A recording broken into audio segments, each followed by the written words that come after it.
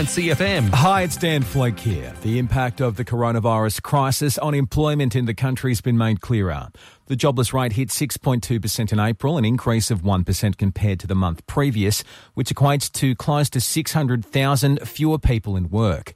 Treasurer Josh Frydenberg says the numbers could have been much worse if the government didn't launch into action with its financial support packages. So we have 1.6 million Australians who are on job seeker and youth allowance, and now we have 6 million Australian employees that are covered by the more than 860,000 businesses that are formally enrolled in the JobKeeper program. And some good news for South Australia. The state's recorded its 7th day of no new COVID-19 cases. There's been 9 in Victoria overnight, 4 in New South Wales and none in Queensland.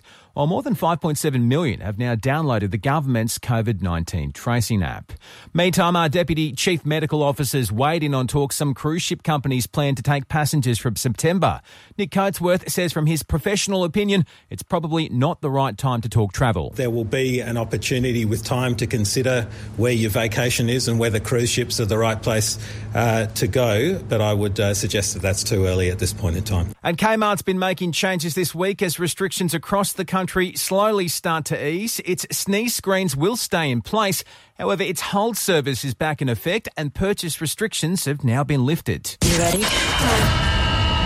The Knights coach is keen to learn when his team will finally get to lace up the boots and play a top-flight match. While officials have confirmed May 28 as the official restart date, it's understood the draw may not be finalised until next week. Meantime, Adam O'Brien's weighed in on news a one-ref system will be used when the revamped season gets underway. If we went back to the start when this pandemic first came into play, our number one thing was let's get back to footy. However, the refs aren't as stoked on the idea, with their union taking the NRL to the Fair Work Commission. Strike action hasn't been ruled out either.